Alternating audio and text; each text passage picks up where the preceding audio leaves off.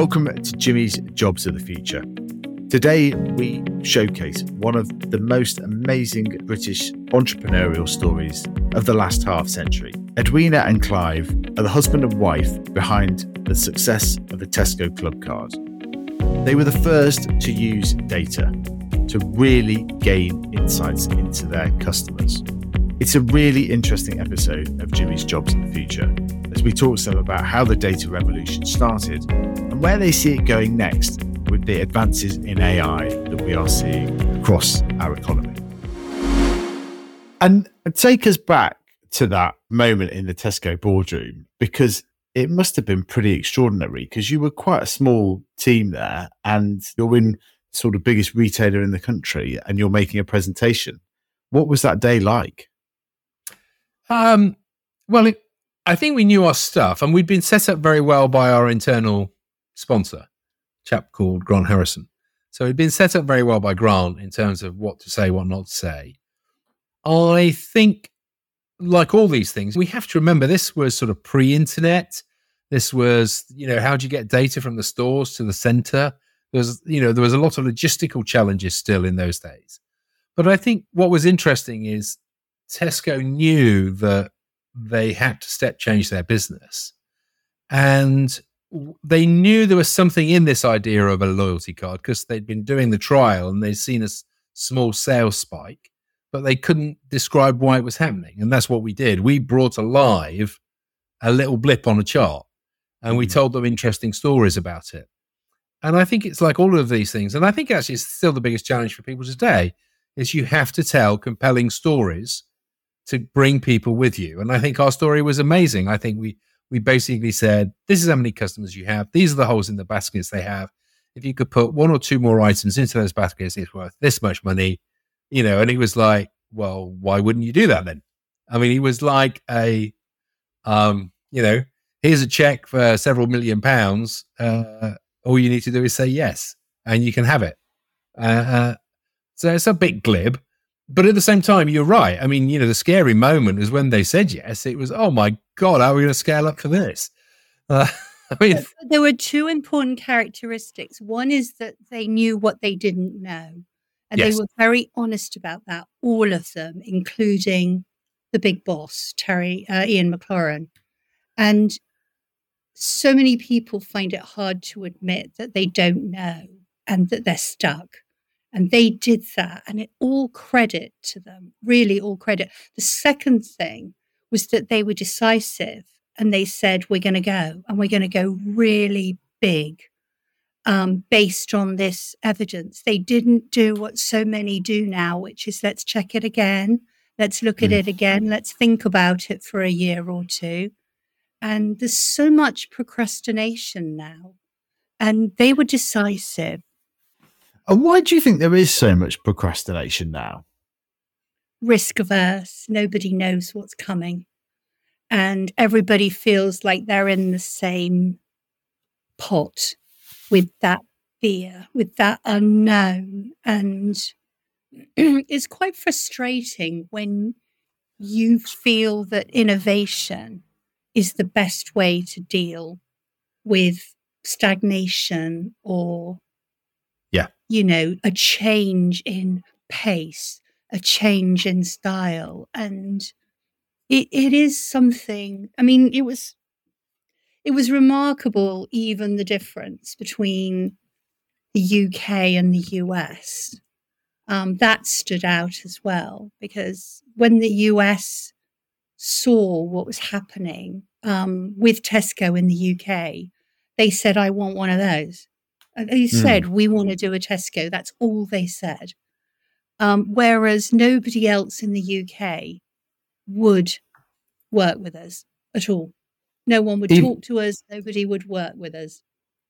Even after all the Tesco success then? Yes.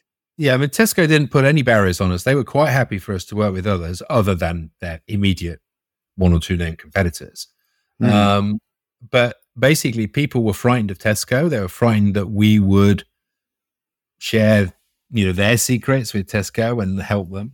And I think, I mean, in a way, you see that repeated today in organizations like Amazon, where the small merchants who are on the marketplace, they bring out innovative products, and if it's a really successful one, Amazon are going to come along and build their version of it and put it into their main store. And I think businesses are overly frightened. I mean, one of the things I always remember was Tim Mason, who was marketing director at the time. Tim said, "Look, it's about having a better set of golf clubs. We've got a great set of golf clubs in the relationship we've got with Dunn Humby, but we just have to use them better than anyone else. Why do we care if someone else buys the same golf clubs?" And that was wonderful from them. But other people were, I don't want to play with the same golf clubs as Tesco because, I might be tarred with the same brush. And I don't know, there's something about it. I think it's got tougher. I mean, I must say now I find the whole procurement process so protracted. Gone are the days where you sat opposite someone, you said, "We're going to make you this much money, shake hands on it," and we go and do it. Yeah, because when we did France with Casino, it was a shake of the hands, and that was it. We did France, we did Brazil. No complicated contracts. We're going to do it. Let's just Thailand, Colombia. It was a shake of the hands, and that's gone. I mean, do you think we're too risk averse as a country? I mean, is one of the things that the government's always trying to push when it comes to entrepreneurship is teaching people to be more ambitious. And Rishi Sunak's even said it on this podcast, right? Like, we've got to try and get people going from just building 100 million business to £1 billion pound business and so on. And it's you're one of the few standout successes of somebody who's taken that startup and really scaled it up. So are we too risk averse? Not only are we risk averse, I mean, women do not get invested in. So most investors would prefer to invest in a male-led business. So there's a kind of inherent barrier, I think, to that. A lot of people will say women are risk averse. I don't think that's the case. There's no evidence for that. But the money doesn't flow in that direction. And I think, there's definitely a slowness to invest. And I think scaling up is even harder. We were very lucky because we were highly cash generative. We didn't have big investment decisions beyond, the first computer, which was massively expensive.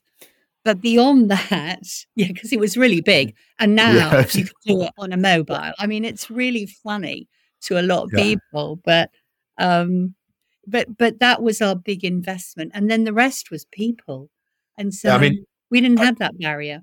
No, I think you're absolutely right. I do think we are more risk averse. And I think also we're party to a regime in terms of startups that basically doesn't encourage innovation the way it used to. You get measured remorselessly. I mean, we put our business plan together and we hit our numbers, but completely different way to how we thought we were. We had the most wonderful angel investor right at the beginning, an old colleague who we'd worked together with, who basically we had lunch with. We said, "We need this much cash." He wrote us a check. And we gave him, he said, "Just give me what you think is fair." Jeff Squire, an amazing, brilliant man. Yeah, amazing, brilliant guy. And Jeff was fantastic. He just backed us. And it was, it wasn't a huge amount of money, but it was enough to get the seed corn going. And I think Edwina's point about women it fascinates me because I think, you didn't really see it at the beginning because we were so small. But as we got bigger and bigger, I mean, the number of meetings, we weren't in many meetings together because we had a family. So we tended not to go to many meetings together. But those that we did, you did see this phenomenon where Edwina would make a fantastic point and everyone would look at her and then, my job was to basically say exactly the same thing 10 minutes later. And everyone would go, "Oh yeah, it's madness." And I think people really struggle with female entrepreneurs, particularly. But at the same time, I think we've reached a stage in this country where you're measured so hard against the numbers that you put forward, And everything is about, you've got to hit this 2-year plan, this 3-year plan, this 5-year plan. The reality is, if you're innovating, you don't know what's around the corner. Anyone who says they know what's around the corner isn't innovating. There are two interesting builds from that, which is the first thing is that, as Richard, one of the guys who worked with us really closely at Tesco and was kind of our day-to-day lead, commercial lead, he basically said, it's really interesting. 10 of the things that you do are interesting, but not important in insights and data analytics. But that 10th one makes us a shed load of money. Mm. And that was like 1 in 10. Isn't that what the investors in Wall Street and the stock exchange bank on? One big winner out of 10. And that is the nature of innovation, that it's not clean and it's not polished. And you don't know what you've got until you've done it and tried it. And it's given time to breathe. And I think that short term, focus on it must measure and tick every box right from the beginning is unhelpful. And it doesn't allow that creativity and that kind of bounce from a really good idea to actually grow and take strength. Yeah. I think the other side of it as well is that, it's what you call yourself. I mean, we would have never called ourselves data scientists, machine learning people. We were, but we would have never called ourselves that because it sounded esoteric. We basically put ourselves in the marketing camp. And what was interesting is, of course, the markups there, the ratios there, from a financial investment point of view, are much, much lower. The valuations there attribute to that much, much lower. But whereas, if we'd said we're AI and market data science, blah, blah, blah, we probably had an obscene valuation at some stage. But like all of these things, the reality is there's only so much money you can make. And I mean, the nice thing was, as Edwina said, we were very, very fortunate. We were cash generative for virtually our entire journey. And so we actually only dug quite a small hole. And we were able to fund a lot of our growth ourselves rather than go to the investment community. And we went for half of the pie rather than the whole pie. Yeah. So with retailers around the world, we said we will do it half with you. It's a 50-50 joint venture. So because for us it was huge, for them it was quite small.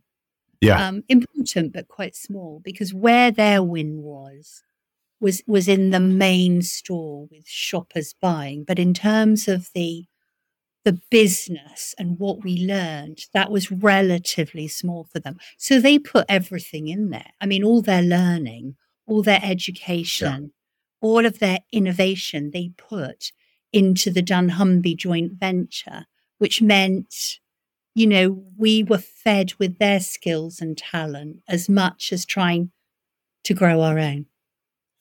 And so I want to come on to what it's like founding a company with your spouse. But the first question I wanted to ask about that was, why did you go that way round with Humby Dunn and not Dunn Humby? Did you toss a coin? Not at all. No, come on, just say the two words: Humby Dunn, Dunn Humby. Which one sounds nicer? I just got lucky in that one thing, Jimmy. I got really lucky because no matter how many times he said it, it just didn't work. I mean, the irony is the reason that we've got separate surnames is that our previous company, they didn't like the idea that we got married, so they made Edwina keep a maiden name. So professionally, by the time we decided to go out on our own, she was Edwina Dunn. She wasn't Edwina Humby. It could have been Humby and Humby, Why didn't they like you, the fact that you got married? I suppose, yeah. Oh, God. I mean, you're talking, these are days that people don't even remember now. I mean, it was so orientated towards, not having married couples within business. In fact, I remember when I started going out with Clive, I was taken aside by the boss. I was taken aside. and told that, it wasn't very good and it wasn't allowed to have an affair in the office. And I was only young at the time. And I remember saying, it's not an affair. We're in love, and I was so innocent and ridiculously unaware that all this was happening. And it probably meant we got married faster than maybe what with that and my father thinking that I'd, run off with some man or something. It was like, these were old days. This was old school. So you had to conform. And so here I was conforming like mad at the beginning and then finding myself in boardrooms with wall-to-wall male leaders who, are not known for being gentle or politically correct. It's not that they weren't politically correct, but they were fairly robust, as you can imagine. I think the word's robust, though. I mean, I don't think they were ever outright sexist, were they? I mean, they treated you like an equal, except when they call you Madame la Présidente. Oh, no, that was my favourite title. Yeah. That's what you insisted on, right? And what was the decision like to be like, okay, well, we're gonna start a company together then? So we loved the company that we were working with originally, and we wanted to do the next step, which was customer data, passionately at that company. To be clear, Clive and I learned all our entrepreneurial skills there. And it's where we met each other. It's where we got married. We were totally happy there. And then, sadly, this brilliant company made a rather stupid mistake. And they insisted that they have an American lead this British small piece of the company, because they couldn't trust a Brit to do it. And they helicoptered in an American who really knew nothing about the business and had no passion or love for it. And at that point, really truthfully, Clive, who was actually the boss back then, just stopped loving it. I mean, it just all became about money and siphoning off profits, and all the life and fun went out. And it's at that point when you realize that you're watching your business partner and your life partner lose the lights in his eyes, you realize you've got to step away. And so we were kind of forced into that position. He tried, I think, over and over again to persuade them. There was no movement. So he resigned. And I'd said to him, don't worry, because we'd just taken on a big new mortgage. And I said, don't worry, I will stay until you know what you want to do and I'll pay the bills. And he went, great. And then when he resigned, they fired me 10 minutes later. Wow. That was fun. Yeah.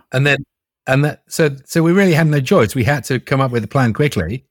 And then the second we came up with a plan, they tried to stop us working and took us to court. Wow. So we fought them in court for a few months. It was brutal. Really brutal. They came after us to break us.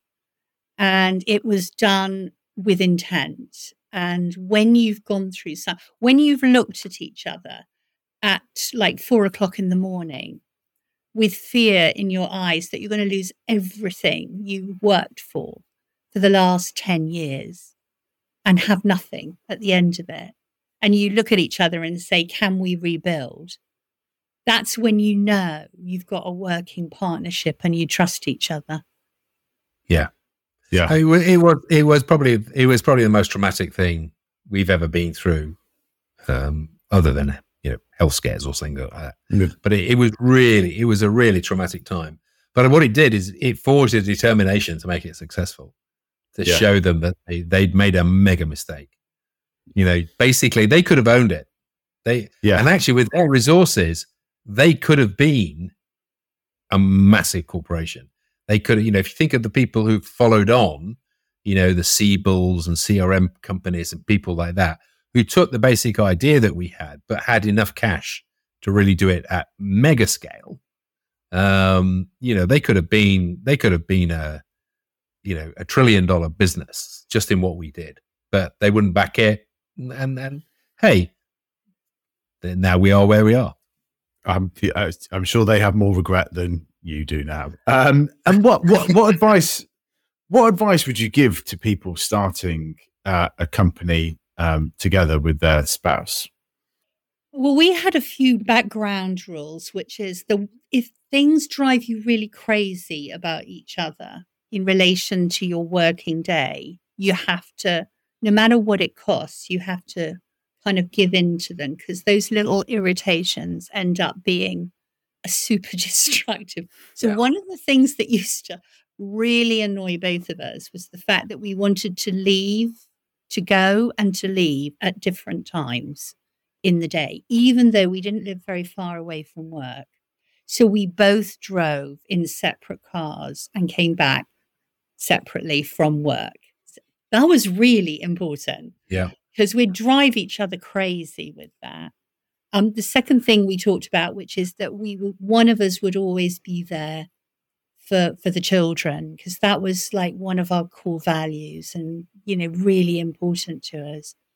And thirdly, I suppose you have to respect what the other one does and not tread on their toes. If they're the expert in what the story is, what the data is, what the transformation is, that's their stage.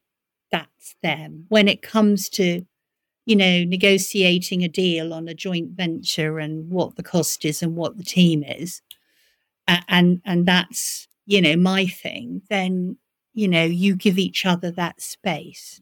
So you got to have ground rules. Yeah. Really. Sounds great. And also, we'd make an appointment to talk to each other sometimes. Yes, we would. About something.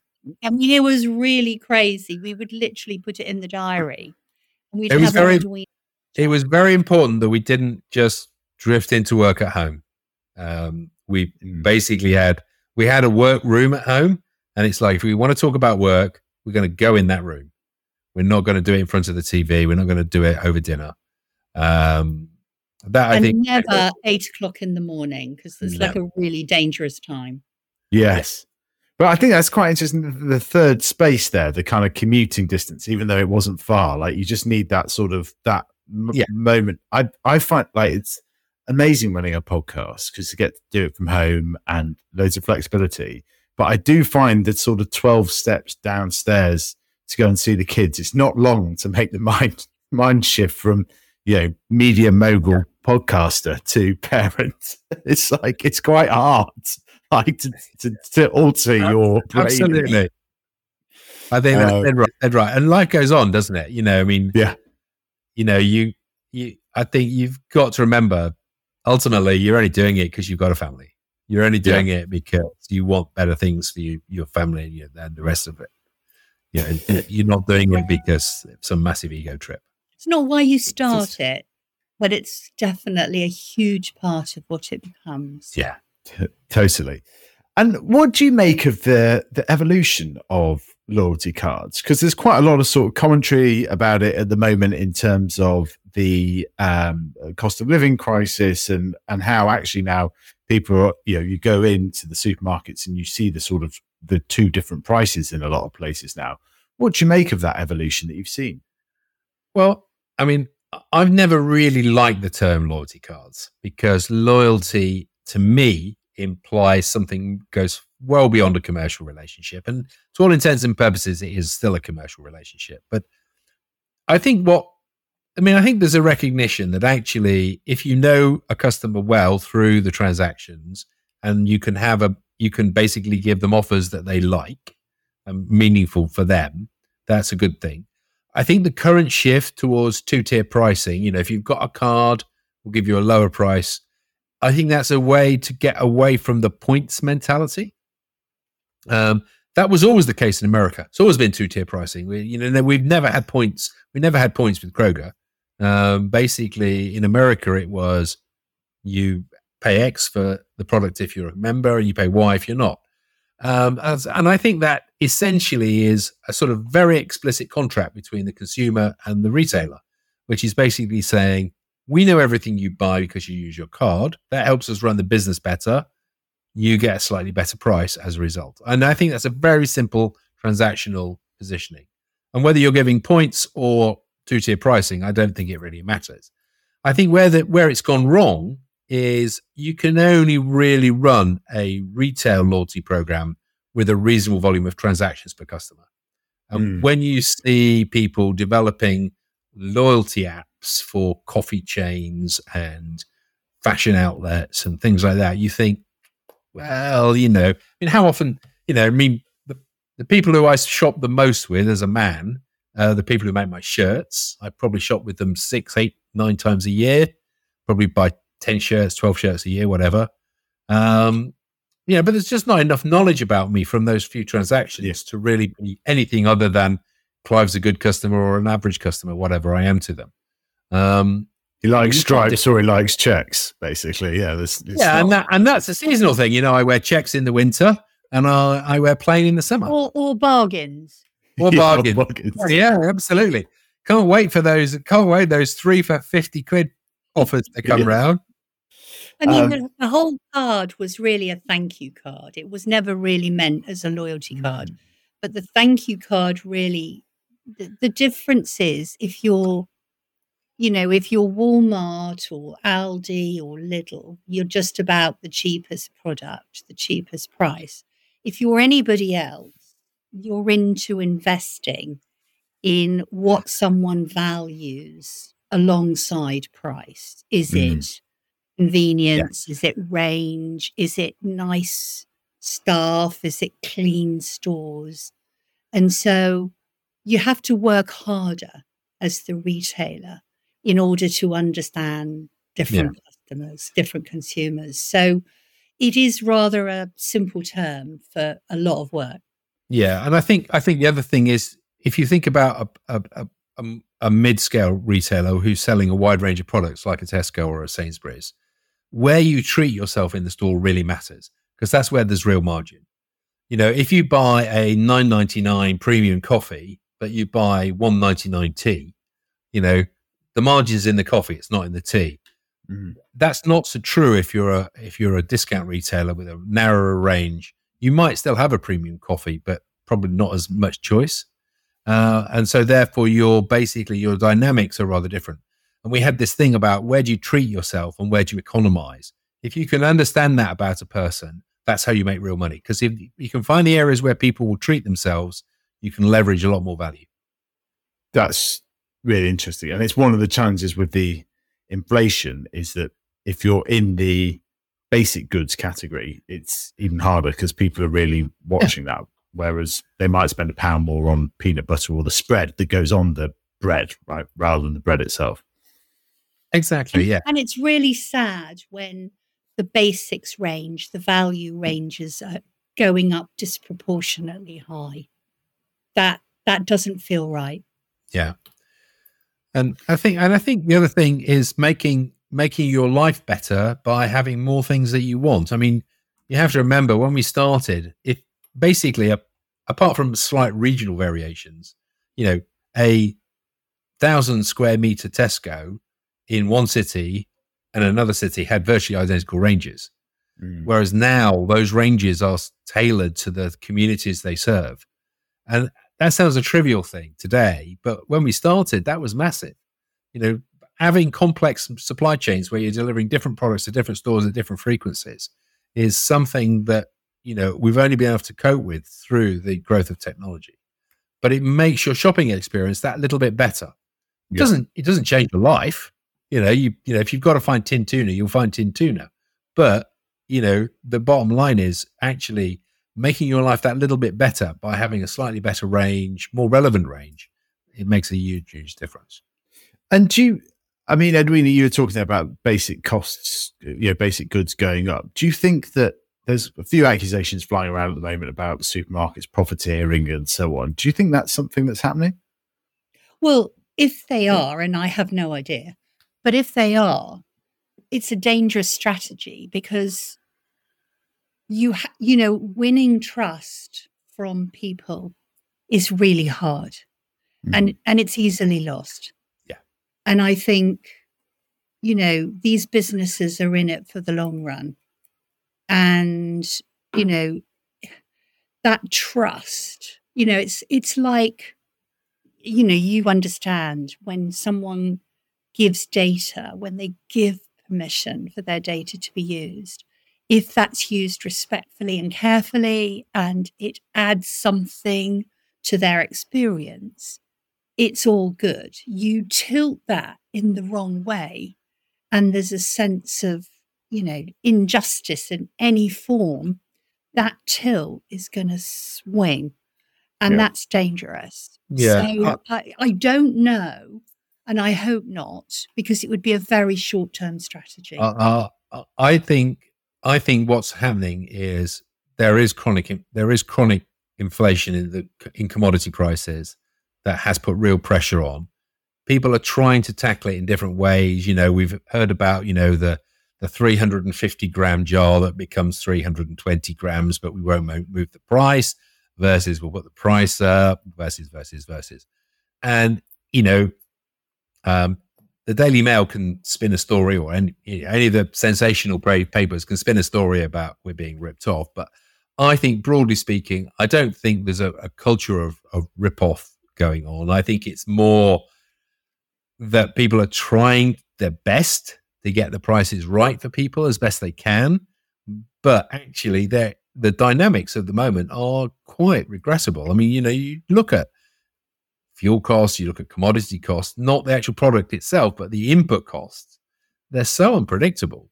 And there's definitely a bit of a story about, the price of petrol goes up really quickly and it comes down very slowly. But actually, you have to also remember that, that fuel is bought and put into the supply chain. And, there's a lag between when you buy it and when it physically appears at the pump. So the consumer doesn't really see that. And when it comes to sort of, jobs of the future, what are the kind of like macro trends that you're seeing in terms of customer trends and so on? Because obviously this, you were pioneers in this industry. It's now become kind of much bigger in terms of understanding consumer psychology and so on. What are the trends that you're seeing in this space? Well, in my work with women in particular, but not exclusively, I've very much been on a mission to encourage people to do some of the subjects that have been really abandoned in schools, which are the sort of STEM-related subjects, which are the maths, the physics, the chemistry, etc. And, there is no doubt that we are still way behind the curve on generating graduates with those sort of heavy duty, what are called slightly harder or more expensive subjects to study. The evidence is overwhelming that students with these subjects and these skills earn disproportionately more, not least because there's a scarcity, but also because every single job of the future will have some element of either automation or gamification or quantification, to go back to the point Clive was mentioning on measurement.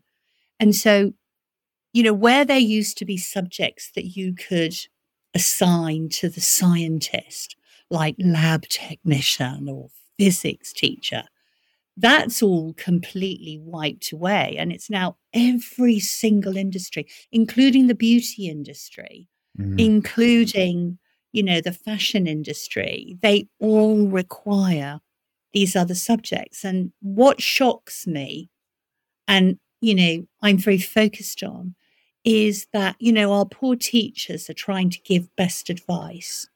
Parents desperately want to give best advice. You have 3 lovely daughters. What do you recommend? Well, the truth is, for your daughters, the jobs they will end up doing probably don't even exist today. And so it's all about the skills that they develop, because those jobs are changing. But the subjects that are just really not being invested in and recommended. Maybe because we are so obsessed with what grades people get rather than what subjects they get at school. Maybe that has to change. Totally. And this is all coming from somebody who studied geography, of course. Thank you very much for reminding people of very it's say what I think, not what I do. You are so right. But, I got a lucky break. I married someone who was a mathematician and computer scientist. So, I'm all this and he's heavy duty backup.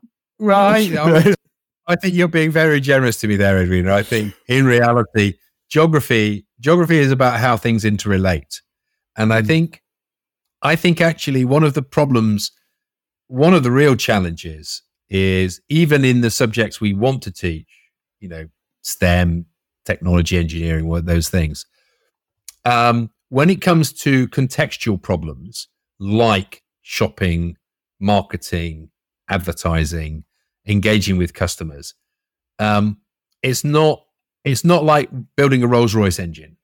There's sort of engineering science, which is how do you make a particularly fuel efficient engine? Very important job. Yes, please make more. But there's also this new world of mathematical methods being applied to softer topics like copywriting, like interpretation, like law. In fact, the university I'm teaching at Sheffield, I say teaching, I'm a visiting professor. What's really interesting is there's a recognition that even disciplines like archaeology or research into a disease, or they need a degree, they need an element of data science to be taught as part of it, because even that, you look at what's happening in terms of virtually every discipline, data science is becoming part of the answer. And I think, the statistics that came out that said 200 million jobs globally will change significantly because of AI. I don't think it is AI as such. It's simply that the interpretation of things that humans have to do, computers now can do. And the analogy it's really easy to teach a computer to play chess because it can play itself over and over again because the rules are fixed. It can play chess all day, all night, forever. It can play more games than all the grandmasters in the world, and eventually it will be better than them because it learns from that and records. But it's hard to predict what people are going to do. We don't behave rationally. We don't behave like chess. Some people will react in one way to price problems. Some people will react in another. And because of that, algorithms and the way we understand them, there's a huge amount of interpretation that's needed. Storytelling. I believe one of the great benefits of having someone like Edwina as part of our team in the early days when we started all this thing is geographers are great at storytelling. They can tell the story of how the city grew, how the interaction of things happened over time, and they can make it come alive. And that actually is a real challenge. It's not just being good at the math. It's about actually telling the story so the people who are having to change the organization to benefit can understand. And you've gone through a whole list of questions that I was going to ask there about Clive. So it's great. You're almost automating me out of a job here. What I was going to happen. Yeah, no, right. I know it's scary, but it's what you were. One of the things you're famous for is creating the phrase "data is the new oil." So if data's the new oil in the 90s and early noughties, what does that make AI today? Well, I think there's a big misunderstanding about AI. I think everyone sees AI as technology. It isn't. AI is about seeing a worldview and interpreting it. It's the input data that matters, not the algorithm. And actually, someone with a relatively simple AI model will probably outperform someone with a better mathematical model apply to poorer data. And I think what's happening is we're seeing, if you look at, for example, language processing, which is really the hot topic at the moment because of Chat, GPT, and all those things, we've always had correction algorithms for our spelling in Word and whatever. We've had those little bits where we've been able to benefit in a small way. But now the algorithms have become good enough to say, well, I've looked at 500 stories that have been written that are widely read, and this way of phrasing a sentence is better. It's more accepted than this way of phrasing a sentence. And it can only learn from, as it were, the popularity of the sentences in some judgment terms, whether it's how well the book's rated or whatever it is. So I think we're wrong to think of AI as being a technology revolution. It suits the media because then you get the sort of Terminator scenario, the computers are going to take over. The reality is the computers can't take over unless they can generate better data. If I may add something, I would say that we have always seen ourselves as, really advocates for data. Data's never really been that sexy or hot. It's always been technology. It became automated, call centers, and it's, then it became algorithms, and then it became AI. And it's always the technology that seems to be the winner in every era that we pass through.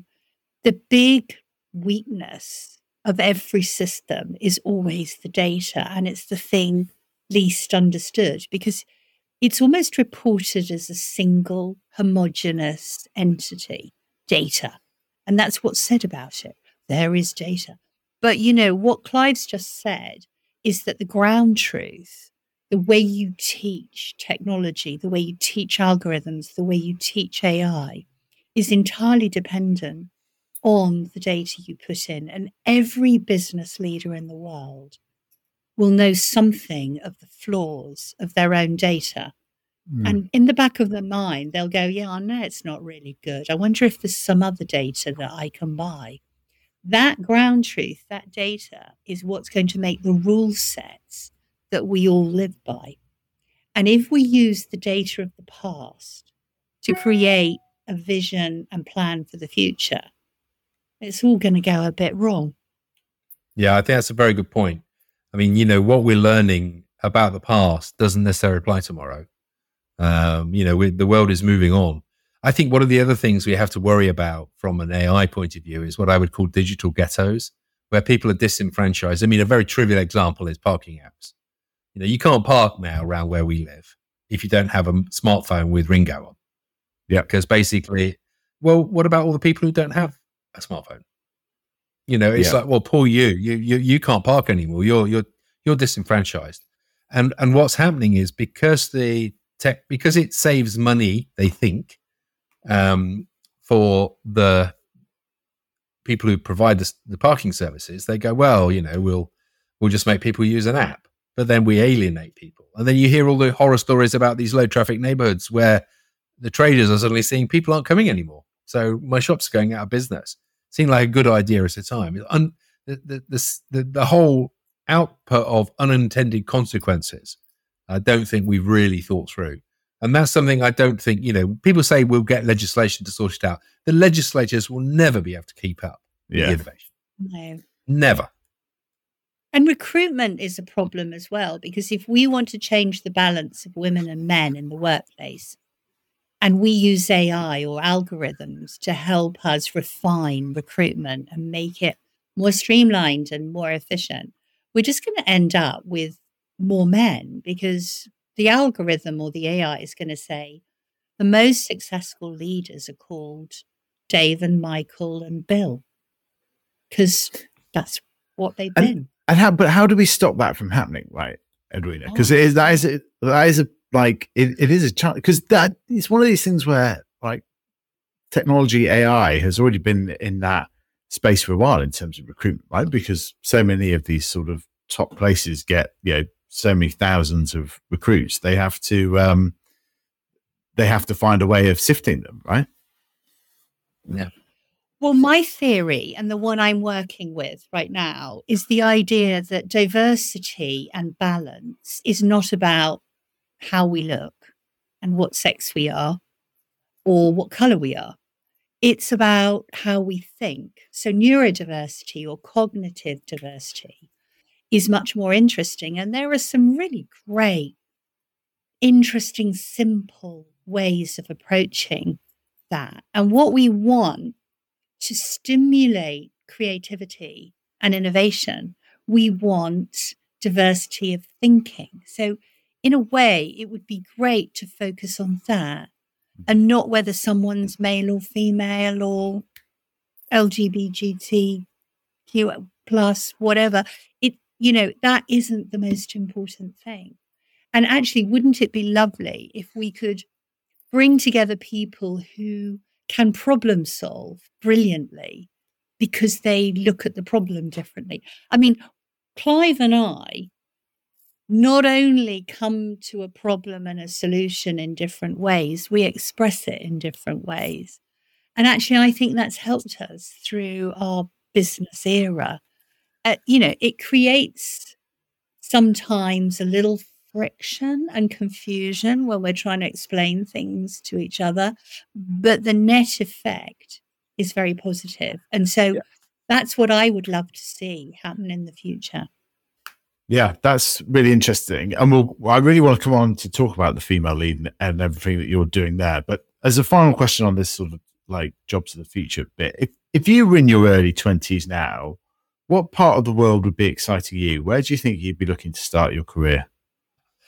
Well, I think there's no question that emerging markets are where everything's going to be very novel. I think if you start your career in the big traditional markets, it's going to be much tougher because they will be very slow to change. They've got too much invested in their current worlds. I think emerging markets, South America, Asia, those markets are where real innovation is going to happen in the next 10 years. But having said that, the grounding you get, and I think we've sort of hinted at it, the grounding Edwina and I got in our first jobs from a really inspirational business leader called Herb Carr, who set up CACI where we worked, really set us up for life. I mean, we still apply today Herb's principles to all of our problems. And you can't knock that. So I think it depends whether you've got to complete yourself. If you've got to complete yourself, find a great company that can really give you a culture that matters. But in terms of if you want to know where the next hot place is going to be, it's going to be in the emerging markets. And what's your advice, Edwina? Well, I would stick with data, and I would stick with visualization of data, because I think people need to understand it and we all see it differently. And I know that a lot of people are graph blind. They look at a graph and panic. They look at a spreadsheet or a table or any graph, and they will literally go, yeah, understand it, when they don't. And so we have to get better at visualization. And I think that is a brilliant area where we align the way people think and learn with the way we tell the story. I mean, that's a real challenge. And there are some brilliant visualization artists, but I don't think they get the funding or the encouragement or the follow through that we need in order to make that something that starts in the classroom and comes all the way through people's careers. Yeah, we had a episode recently with a lady called Maureen, who is running the 14th fastest growing business in the UK, and it's all about artists and matching artists. And I do think as the world becomes more visual, that's going to become increasingly important. And what's the sort of related to that? What are the most exciting companies that you've seen lately? Ooh, Because you must get quite a lot of sort of pitches for investment and advice and so on. So you must come across some quite interesting companies doing interesting things, I imagine. Well, women's health is very exciting for me now because I think it's been ignored and poorly serviced for a long time. And I think the idea of treating something like menopause as part of a woman's life and not as a medical condition would be quite groundbreaking. And I think, menopause isn't a medical condition. It's a fact. It's an inevitability. And women just happen to be slightly more biologically complex in that they have the three phases of their life cycle. They have puberty, they have fertility, and then they have menopause. And that needs to be understood. So I'm excited by the fact that, probably the medical profession, the pharmaceutical profession, and even businesses are beginning to understand that, we don't need to talk about things as if women are ill. We just need to talk about that we're now going to understand them and we're going to innovate around that. So there are a lot of little companies, technology, that are really growing and doing fantastic work in this area. So, I'm excited for that. And I'm excited for the fact that AI will probably help us all manage our own health better, so that we're not just going to the doctor. We can actually find out things for ourselves and become more useful and more knowledgeable.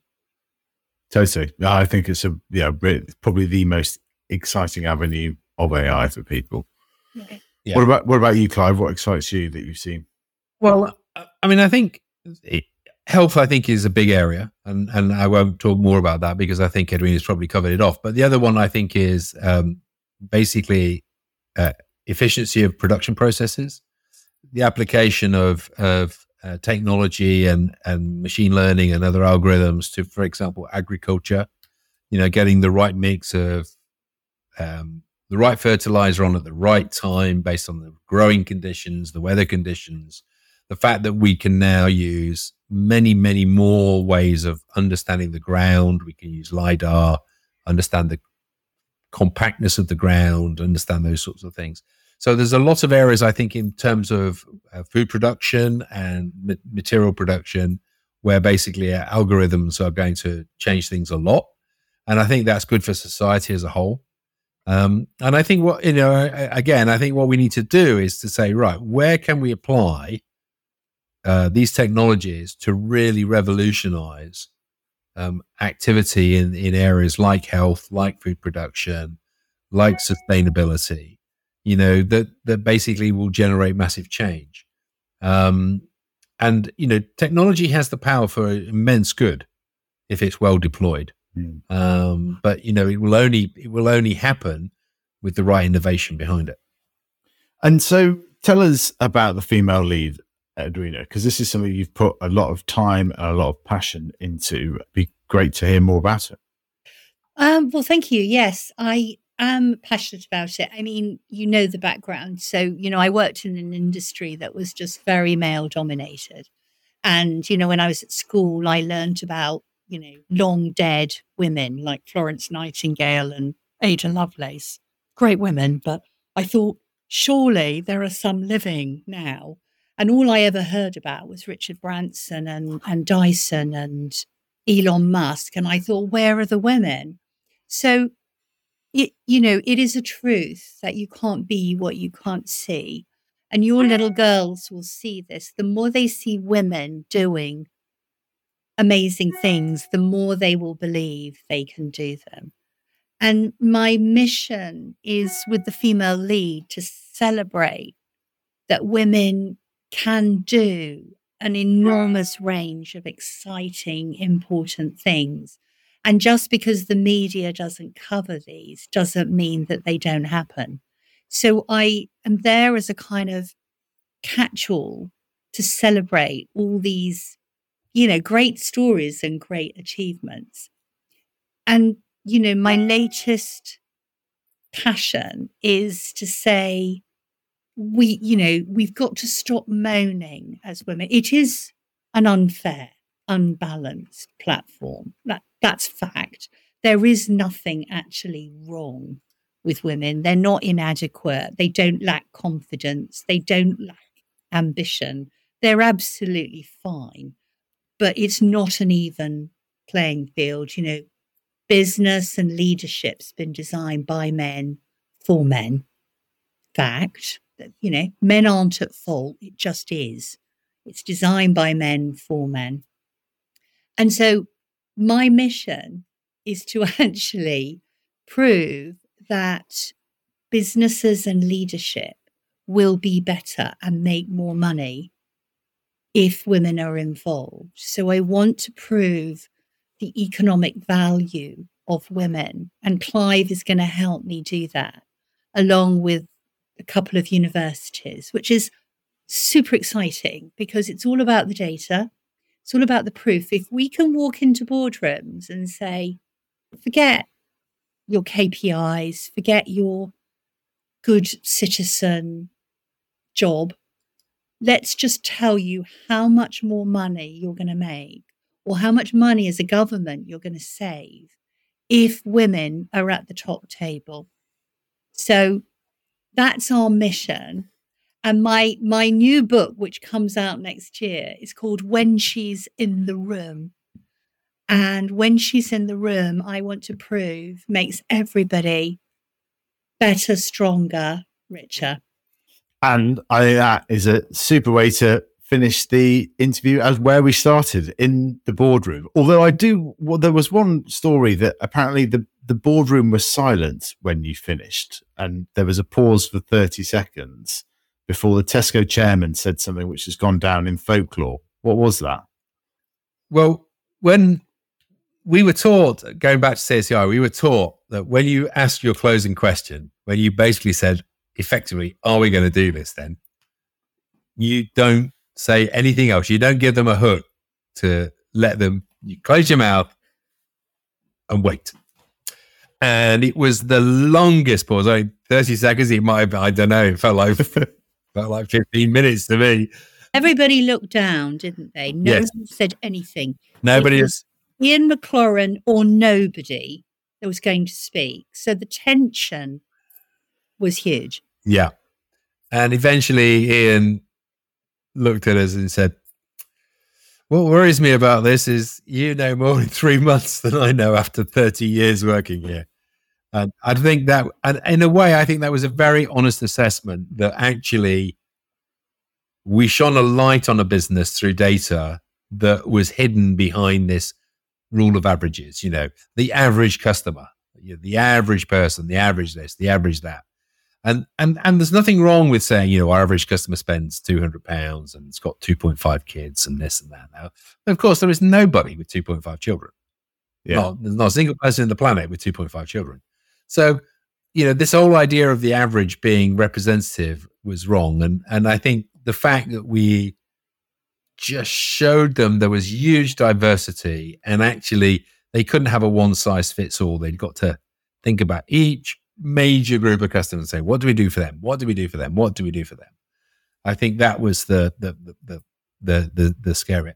I'm not sure we did really know more. I think if they'd really thought about it, they probably did know as much. But I think we just shone a light on it in such a clear way. We quantified it. We put numbers on it. And that's what we've got to do also now with women. Put numbers on them, quantify it. So it's not a nice to have. It's a market differentiator. It's a winning strategy, just like it was for Tesco and Kroger. Yeah. And, look, I don't think Clubcard was the only thing that transformed Tesco, but we did go from 16% market share to 27% market share in a few years. Yeah. And it was certainly part of the formula that made us go there. And that's, when you think about going from that market share to nearly doubling it wasn't doubling, but nearly doubling it in the space of a few years in a very traditional market like grocery. They got first mover advantage and no one else in the UK's done it before or since. I mean, it also created part of that story, right? That magic kind of ingredient of, it was a big part of the story of like Tesco going from sort of middle ranking right to the top. And as a very final question, I just wanted to ask, if you were to pass the mic to another entrepreneur, who else should we go out and have a chat with? I love Sarah Wood, who created and sold Unruly, and she's brilliant. She is. She was, she was our fourth ever guest, but I might try and get her back on because that was quite a while ago now. Yeah. She's so good. Another person I would talk to is another woman is Imogen Weatherhead at Qdini, who have taken the problem of queuing and made it a benefit. And I think what Imogen has done with that business is really quite exciting. And again, shows how data can improve processes really well. You could also try Vanessa Sanyuki, who runs Girls Tech, which is a brilliant business. So, Clive, I recently understand that you were you became a star on the stage, not you directly, but the character Clive Humby. What was that like? Well, it was actually Mr. Clubcard. So it was a play by the Dunn called Privacy. It was actually on as a result of the Guardian revelations of, all the WikiLeaks and things like that. And it just looked at how data could be used. And I became an advisor to the play, and they ended up making me a character. And I was played by Jonathan Coy, who actually looks quite similar to me, And I think the scariest thing was he'd obviously watched videos of me talking on YouTube or wherever, and he had me off pat, honestly. And Edwina and the family were with me when we went to the premiere, and Edwina looked at me and she just said, "That is you." When Clive gets really excited about something, he does this kind of slight wing flap. And Jonathan Coy picked this up. I hadn't even noticed it. And when I looked at him, I just thought, that's genius. That's it. But so my job in the play was to basically talk about the possible good versus evil of data. I was the conscience of the author, talking to him about how data could be used for good and for bad. Brilliant. Well, that's a cultural mix, isn't it? That's special. It was special for me. I mean, to be a character in a play is quite something. Yeah. We also got featured in Private Eye once, didn't we? That was so very funny. And we were taking the Mickey out of, which I think is the ultimate. What do this? Well, yeah, I mean, like, write a passage working in politics to be in Private Eye, but not so much. Well, it was when we were working for the Royal Opera House, and Tony Hall was the big boss there, and we were brought in to help segment their audiences and their different productions. And Private Eye thought this was extremely funny, given how very diverse the Royal Opera House's audience is, and so gradually through the article, they sort of morphed our name from Dunn Humby until it reached the culmination with a Dunn Bugger All, which we were called at the end. Can't ask for more than that, can you? It's brilliant. You're very, very true. And you've also got OBEs. Like you mentioned it about the business leaders and, it's sort of being Branson and Sugar and, these types. And actually, like, they are great, but there are lots of business people making great stories. And in America, there is much more of a culture of putting these people on a pedestal because it's a lot of work and it's a lot, there's a bit of luck along the way as well. Yeah, definitely. And as the old adage goes, the harder you work, the luckier you are. Thanks for listening to Jimmy's Jobs of the Future. We've come a long way since our first episode, when I started recording this on my own in my daughter's nap times. We are now a team that not only pulls together a podcast, but also creates content on multiple channels, whether that is our Substack, looking at the latest trends in business, entrepreneurship, and the future of work. Or some of our more light-hearted takes on TikTok. And of course, our best moments are on YouTube. To find all our socials and best content links, click on the links in the show notes below.